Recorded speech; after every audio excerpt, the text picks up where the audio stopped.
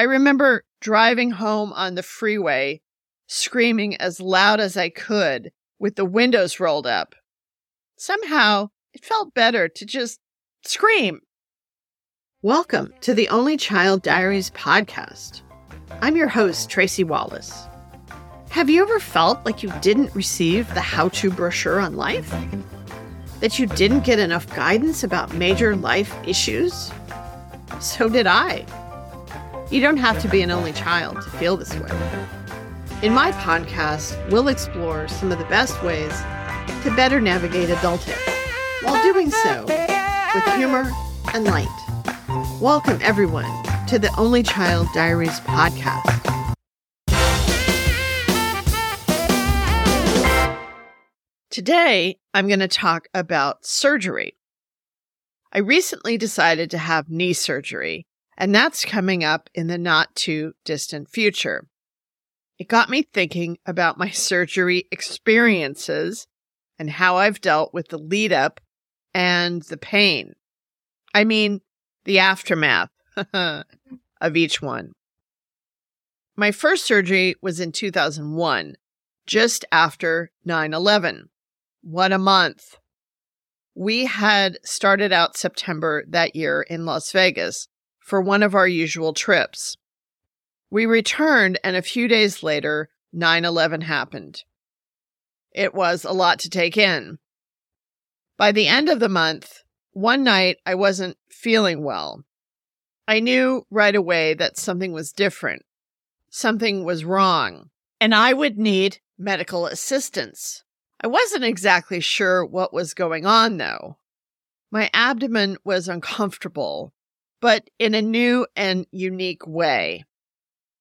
Finally, we were at the ER. It was early on a Saturday morning, and I had been looking forward to going to the barn that afternoon and having my usual writing lesson.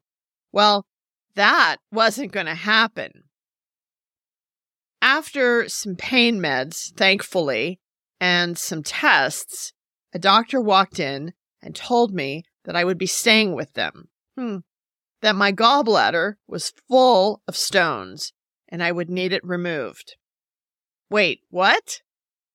Now, always being one to try thinking outside of the box and questioning whether or not I could take a natural path, I thought maybe I could get out of surgery and resolve this somehow on my own. Yeah, right. Interestingly enough, both my mom and her mom had their gallbladders removed. A family female failing. I remember asking one of the other doctors, once I settled in a hospital room, what caused this. He told me that I had the 3 Fs. What were the 3 Fs? I asked.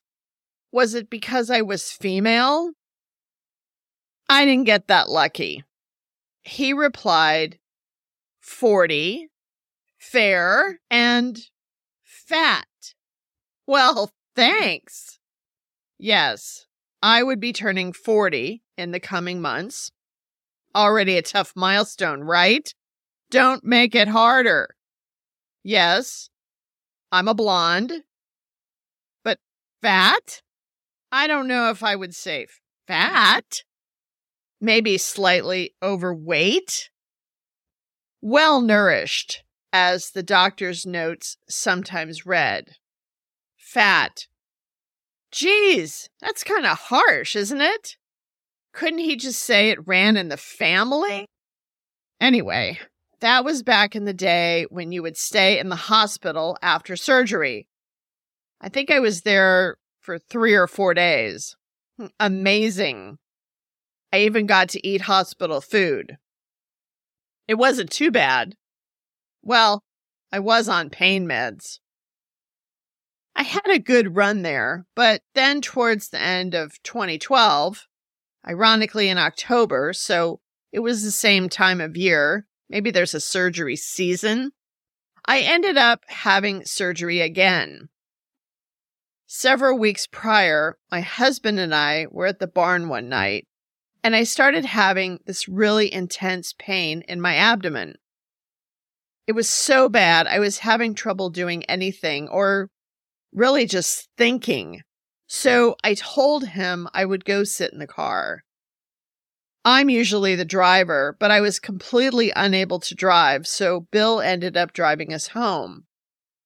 Once we got there, I laid on the bed, and after a while, I felt somewhat better. The next day, it was gone.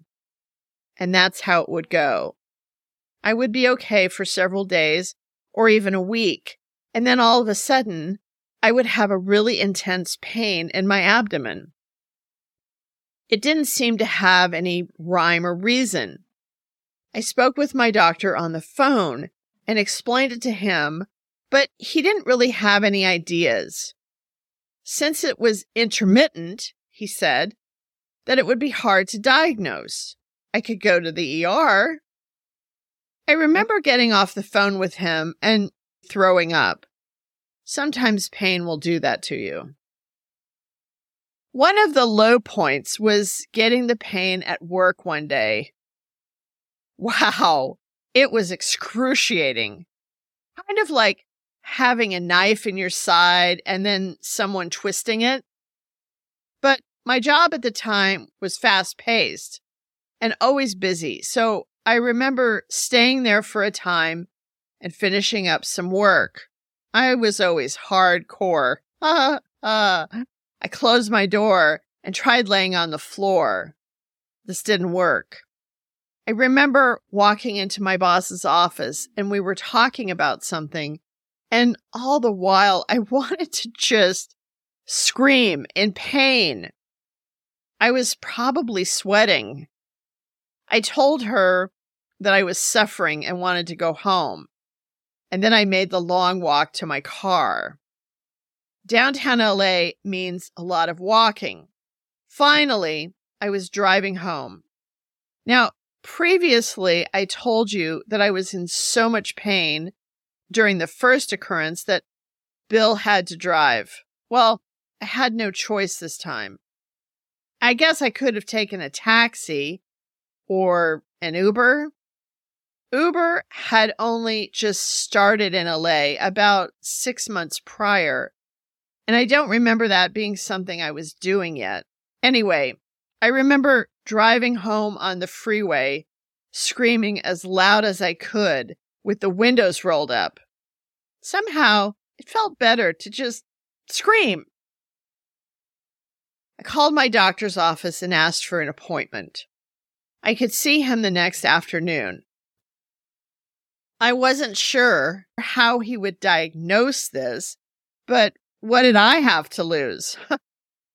In the meantime, I was able to manage.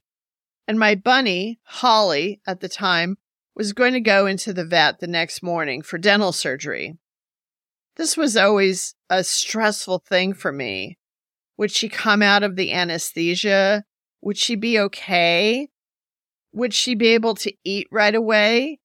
Bunnies are such sweet little creatures, but so very delicate. After I left her at the vet, I headed over to my doctor's office. It started the usual way.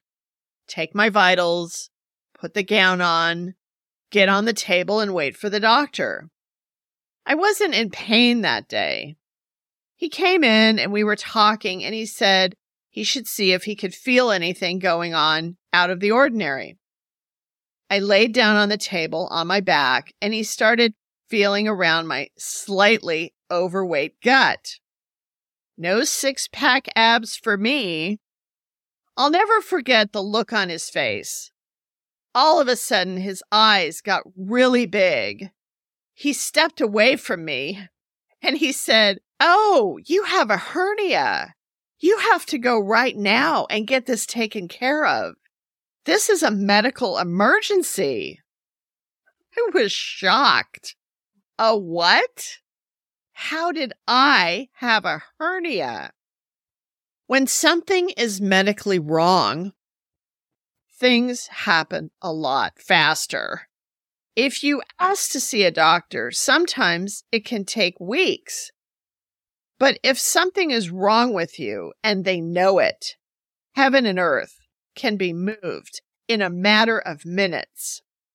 My doctor went and got someone to start calling another doctor in the complex to see if I could go over to his office, a surgeon. Then they said the surgeon could see me. Go directly to his office. Don't stop. Don't pass go. My abdominal exam was repeated with the second doctor, except for the surprise factor. He said I would need to go over to the hospital and they could take me right away. Well, Holly was still at the vet, and someone would need to pick her up soon. I was still waiting to hear how she was doing after the surgery. I told the doctor I wouldn't be able to have surgery that day. It would have to be the next day. I needed to pick up my bunny at the vet's office that night. He looked at me like I was crazy. Maybe it was because I wasn't in any pain that day, but I wanted to prepare myself and make sure that my beloved Holly was okay. This time, surgery was outpatient. That made it easier, right? At least that horrible pain would be gone. Bill was with me and also my best friend, Gina. They came into the pre-op area with me, which was very comforting. What wasn't comforting was when the nurse tried to start my IV. Even if I'm well hydrated, I've been told that I have tiny veins that roll. In layman's terms, it means that my veins are shy. And so anything less than a truly experienced nurse will take that needle and be digging into my arm looking for the vein. After literally 5 tries and 5 cotton balls held on to both of my arms with tape, I looked like I was decorated with small pom-poms. A woman that seemed like the head nurse came up to check on me and said, "Oh, they didn't start your IV yet?" And I brought my arms from under the blankets and showed her the cotton balls. She promptly came over and successfully started the IV, this time in my hand. Thank God. Now, both my gallbladder and the hernia were done laparoscopically. And when they do this, they tell you it's easy. Well, easier than traditional surgery. Small incision. Yeah, right. It's still surgery. The thing they don't tell you about abdominal surgery is that they have to blow air into your body cavity to make it easier to work. So there's that. They don't squeeze the air out at the end before they sew you up. When I woke up and went home, I had that old familiar pain in my collarbone area. Oh, right. I remember that. And then there's just the pain. It's still surgery. It's still an invasion of your body. Oh, gosh. Okay, so after hernia surgery, they wait for you to wake up and then give you your crackers and juice and make you get up to pee. For whatever reason, they want to make sure you can pee before you go home. Here's where you realize your abdomen hurts. Hurts like hell. Kind of like you just did 5,000 sit-ups. Gina took one look at me, looked at the nurses, and said, "Shouldn't she stay overnight in the hospital?" I guess that meant I looked pretty bad. I think unless I had blood pouring out of me, they weren't ready to keep me. I was on the conveyor belt to go home as quickly as possible. I was then poured into the car and we were on our way. They send you home with a paper that says, be a partner in your own recovery. Then it explains that the more you walk, the sooner you'll be better.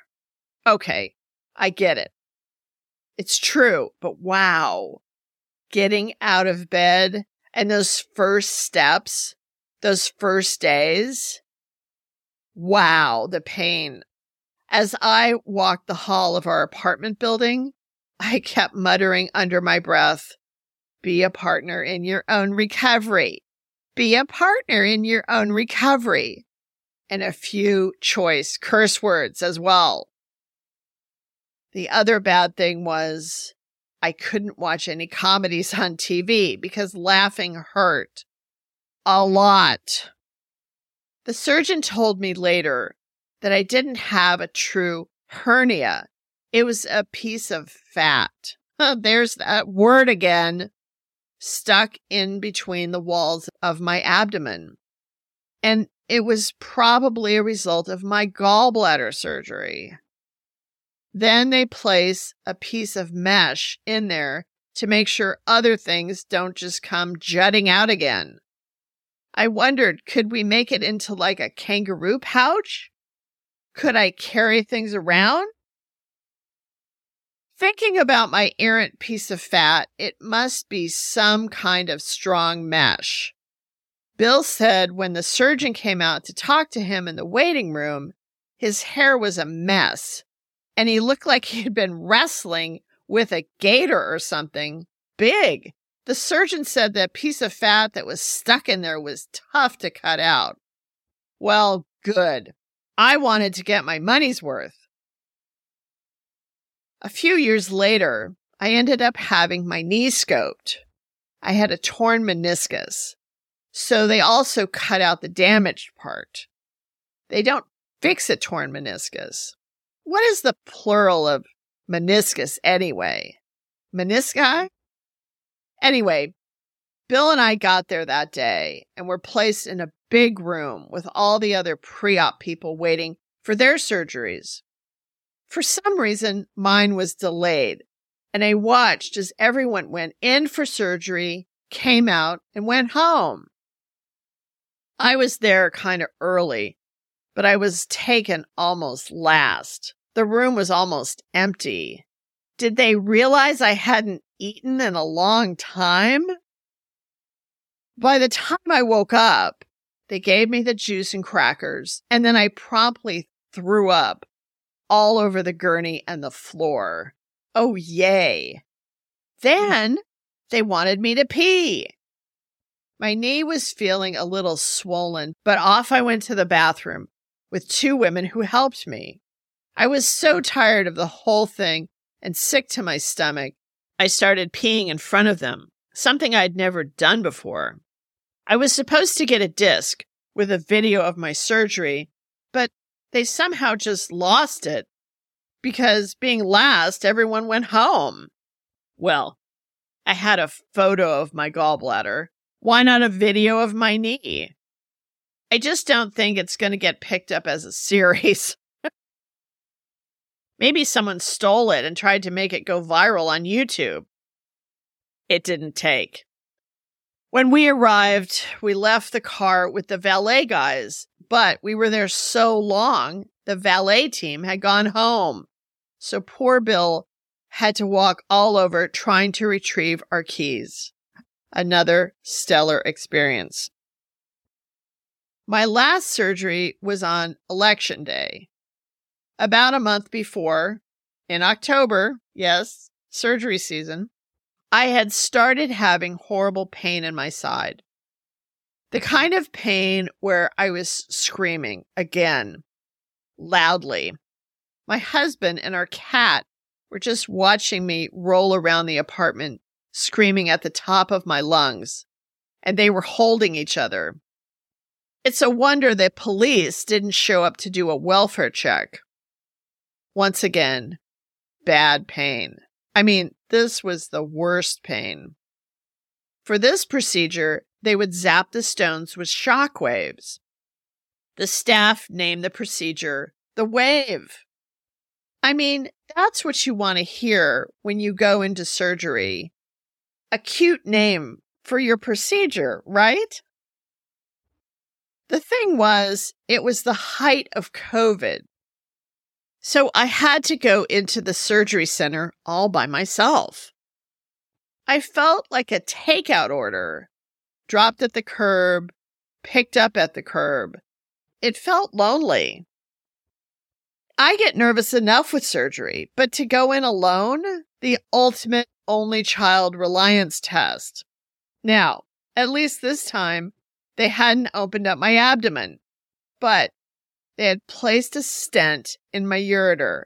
And whereas everyone I knew who had a similar procedure had theirs maybe a week or possibly 2 weeks, I had mine in for 4 straight weeks. It burned, it pinched, it was horrible. Every time I peed, I kind of yelled a little. But then I just started singing. Anything to distract my brain. After they pulled it out, and I won't go into the gory details of that day, but it was like 10 inches long. It felt like they had used sandpaper. Just remember, if you're at risk of kidney stones, drink your water. You don't want to bring on any of this if you can help it. Oh, and here again, heredity had a hand in it. Both my parents had a history of kidney stones. So stay tuned about my knee surgery adventure. I'm sure it will be another stellar experience. I want to make sure I don't dissuade anyone from having surgery, though. Even though there were little bumps in the road for some or all of my procedures, in the end, I'm glad I had each one of them because it really did help me to feel better in the end. That's all I've got for today. Join me next week for another brochure on life. I hope you'll join me. If you like this episode, please follow the Only Child Diaries podcast on Apple Podcasts or other platforms you might listen on. And consider rating Only Child Diaries and writing a review. It helps others to find us. Please share it with a friend you think might like it as well. Visit my Instagram page, Only Child Diaries, or Facebook, Only Child Diaries Podcast. Thanks for listening. I'm Tracy Wallace, and these are the Only Child Diaries.